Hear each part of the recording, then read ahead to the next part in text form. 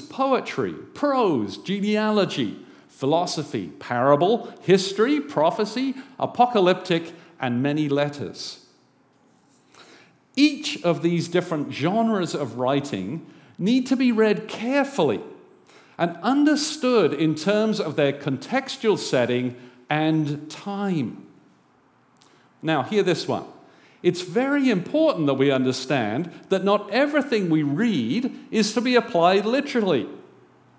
For example, in 2 Timothy chapter 2 and verse 13, so 2 Timothy is a letter that Paul wrote to Timothy, we read this: "When you come, bring the cloak that I left with Carpus at Troas and my scrolls, especially the parchments." Now, no one reading that should be in any doubt that Paul needed Timothy to bring him his cloak, which he'd forgotten, left in Carpus's house, and his scrolls. This is not something that all of us as Christians down the centuries are called to do. That would be nonsense. We have our own cloaks. We don't need that, right? So this is something that Paul asked Timothy to do. Presumably Timothy did it once he got the letter, and we understand that. And so that helps us. And it's a fatuous illustration if you like, but it just is the point that Scripture has to be read carefully, and it's not simply a question of going, download the whole lot. We have to think about it because it comes out of a context and it was written in a time and a place that needs to be understood and carefully worked over to say, okay, what does it mean for us today? So it is a human book written by all those people in all those genres. And it's also a book that was actually assembled by humans too. It was humans who decided which books to put into the Bible. There are many more books out there than the 66 we generally take to be the Bible.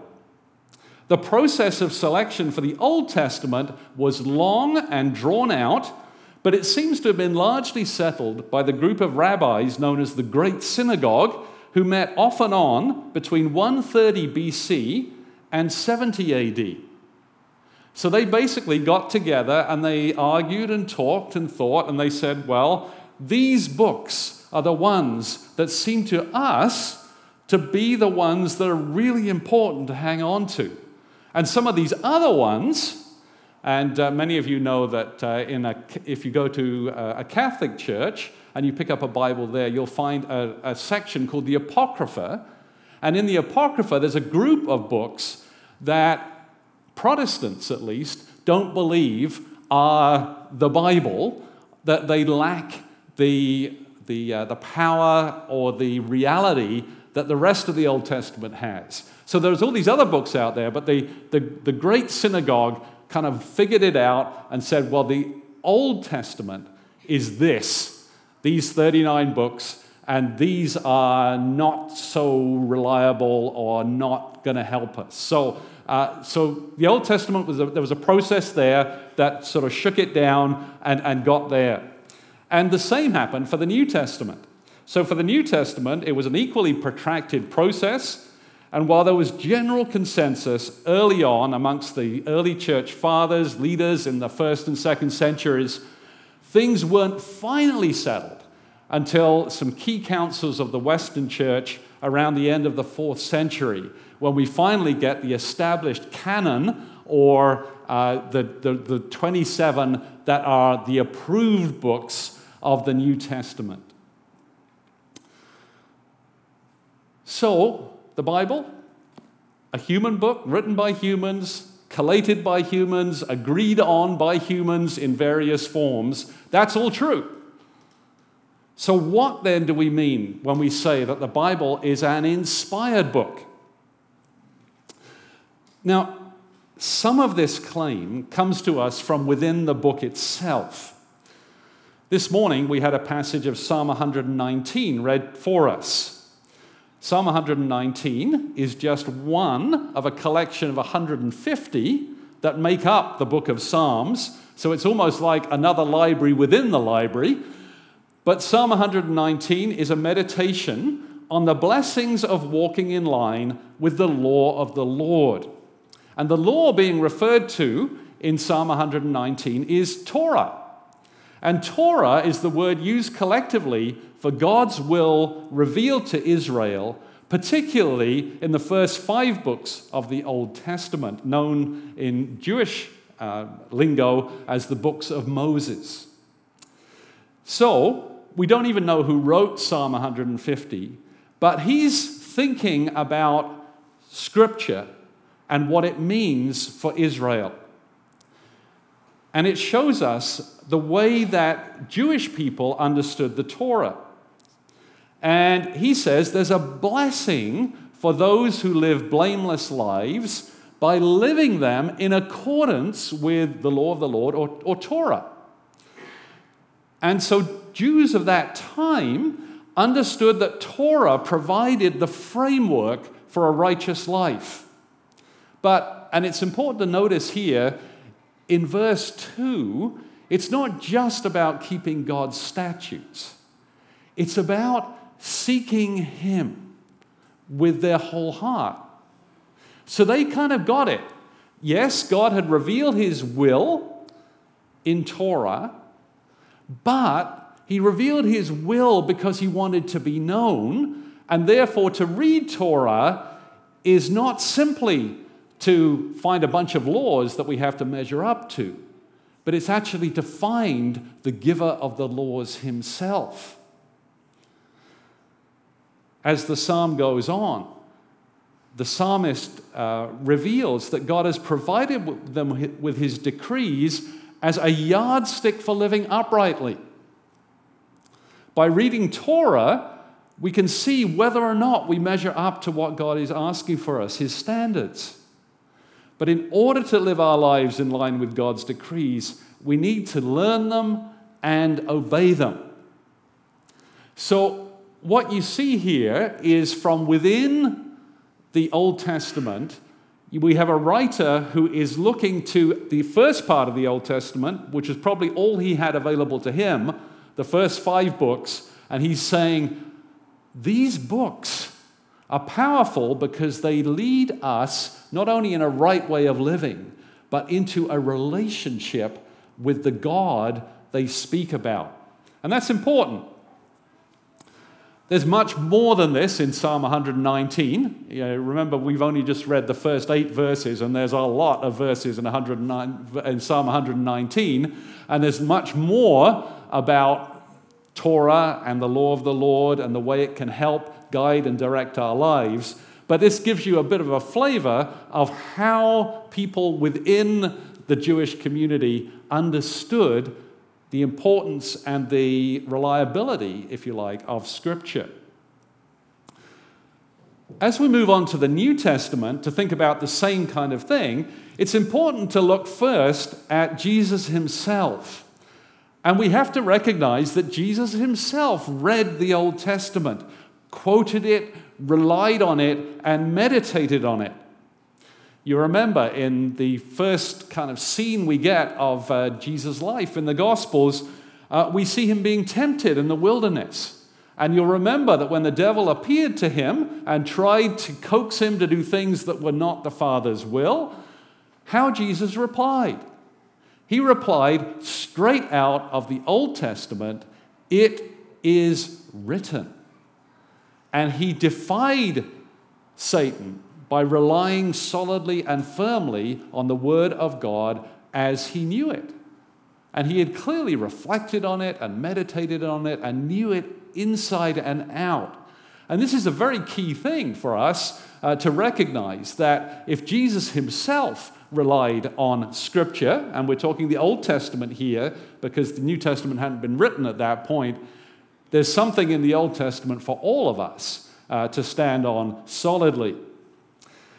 But that wasn't the only use Jesus made of Scripture. You remember when He started His public ministry, when He opened the scroll of Isaiah in the synagogue in Nazareth, what did He do? He proclaimed it as truth. The Spirit of the Lord is on me to proclaim good news to the poor. And then he said, this scripture is fulfilled today in your hearing.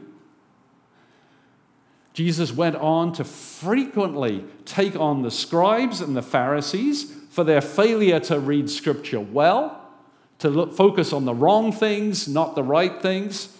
And then after his resurrection, we have that wonderful story in Luke 24 as he walks along with those two confused disciples who can't really get their heads around the resurrection. They don't realize they're actually talking to the resurrected Jesus. It's a lovely story, but there's this piece in that story where Jesus, beginning with Moses and all the prophets, now that's the Old Testament that Jesus had, he goes through and explains to them what was said in all the scriptures concerning himself. So for Jesus, the Old Testament was not simply a book of rules to be obeyed, but was actually a progressive revelation of God's plan and purposes that would culminate in his own coming. So Jesus' view of Scripture is an important one to hold in mind. Jesus relied on it and saw in it wonderful things. We move on a little bit further and we come to the passage we read from 2 Timothy. Here Paul is urging Timothy to do his best to present himself to God as one approved, a workman who does not need to be ashamed and who correctly handles the word of truth. Now, what word of truth are we talking about here? Again, it's the Old Testament.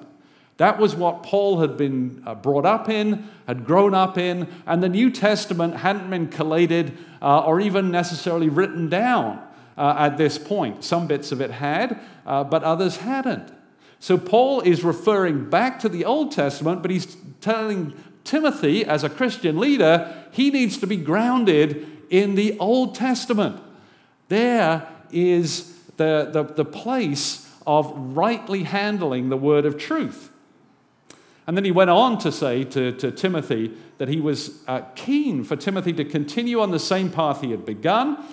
He says that Holy Scriptures are able to make Timothy, and by extension all of us, wise for salvation through faith in Christ Jesus. And again, this is really important. The goal of the Scriptures is to point us to Jesus. We do not worship the Scriptures themselves, but they are the gateway that God has provided to lead us to Jesus. And he goes on to explain to Timothy that all Scripture is God-breathed, and it's useful for teaching, rebuking, correcting, and training in righteousness, so that the servant of God may be thoroughly equipped for every good work. So here we see that from within the book itself, there are many pointers to its truthfulness, its reliability, and to its capacity to lead us to Jesus himself. And I'm aware that we have to be careful with that argument because most of the New Testament hadn't been written at that point.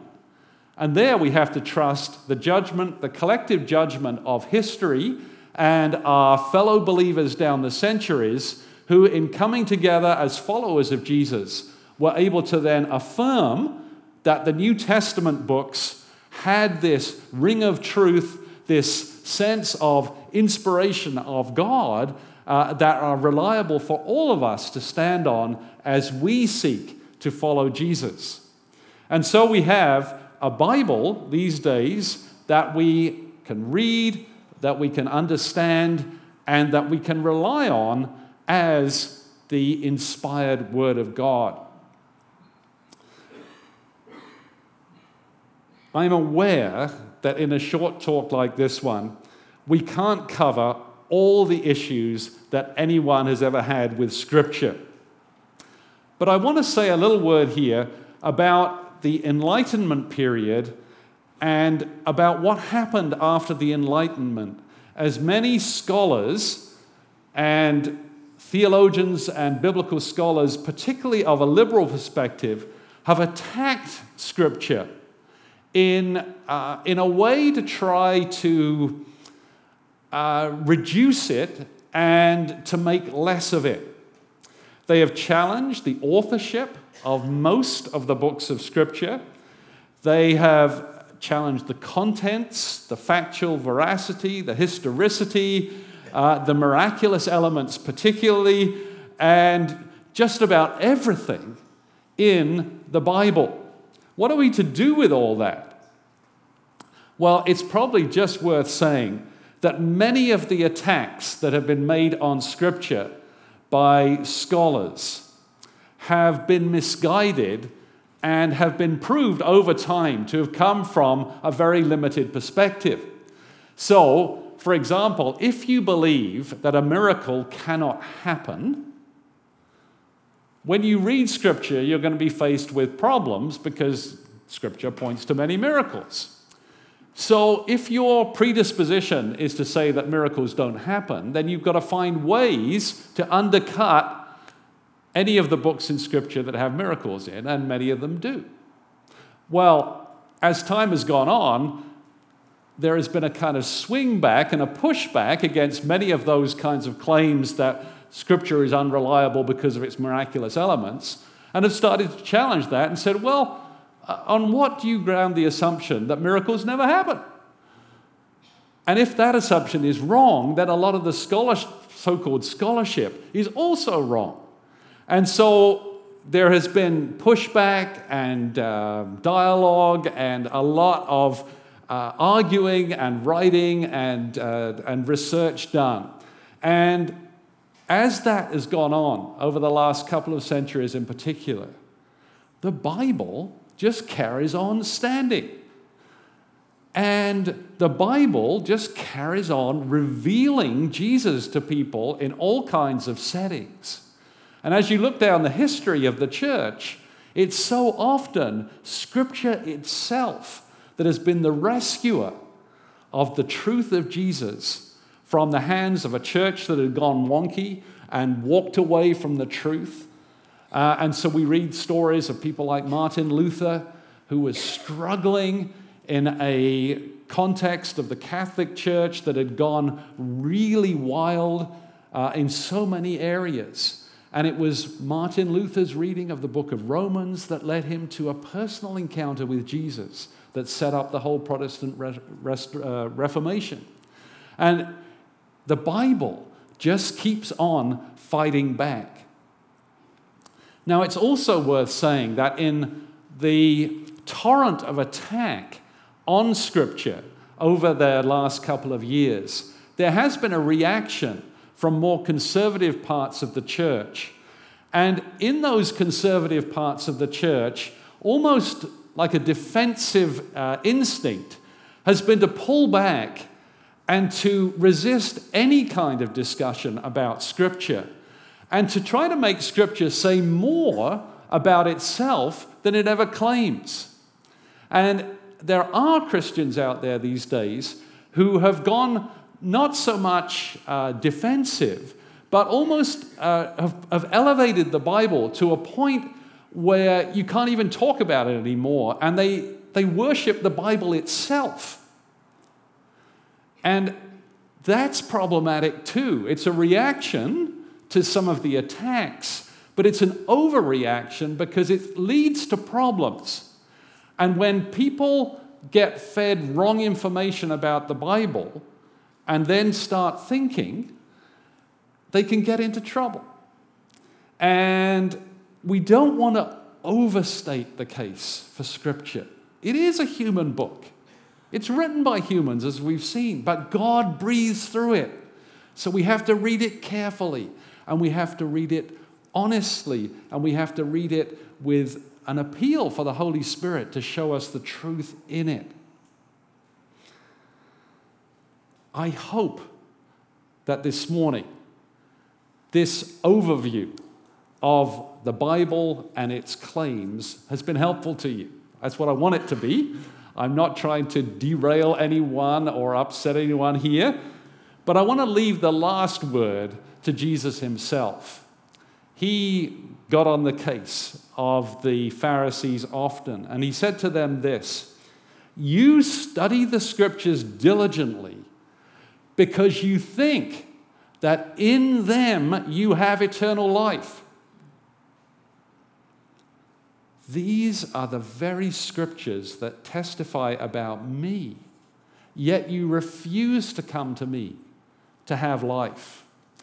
And I think it's just worth sitting under that for a while and asking all of us and asking ourselves, well, could that be true of me? We love to study the Bible. That's good. It's good to know our Bibles. It's good to know chapter and verse. It's good to know the details of the Old Testament stories. It's good to know the details of the New Testament stories. But the danger is that we get so enthused about the book that we miss what the book is pointing us to, which is relationship with Jesus. And if it was true for the Pharisees in the day of Jesus, it can be true for us today, that we can get so close and miss the point. Think about it. The time is coming when we are united with Jesus in the kingdom that comes, when a lot of us will have trouble because there will be no Bible studies to attend. Think about that. No Bible studies.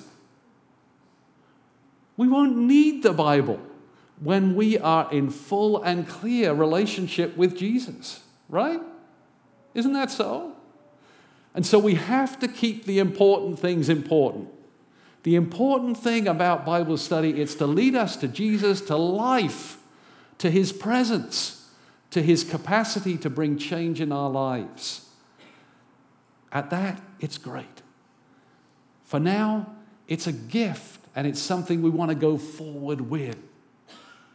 But it's limited and its time will have come. And I believe that heaven will be spending time with Jesus, gazing at his face, rejoicing in his presence, and looking forward with him to new things in the world made new. That's the hope, and that's where we stand around Scripture. So may we here at Granville Chapel get the balance right, continue to value the Bible as the inspired Word of God by which he reveals himself and his truth to us. And may we know him above all else. Let's pray together. Father God, thank you so much for the Bible. Thank you for giving it to us. And thank you for the fact that it does show us the way to you. And thank you that it's done that over the centuries to many, many people. And that it did it in the days of the Old Testament, and it continues to do it in the days of the New Testament and the Old Testament. Thank you, Lord, for showing us yourself in it. And thank you, Lord Jesus, for validating it and encouraging us to know it and to follow it and to live it out in relationship with you. Lord, we want to be a community that is well grounded in Scripture, but we want even more to be well grounded in relationship with you. We pray for that and long for that this morning. In Jesus' name, amen. Thank you.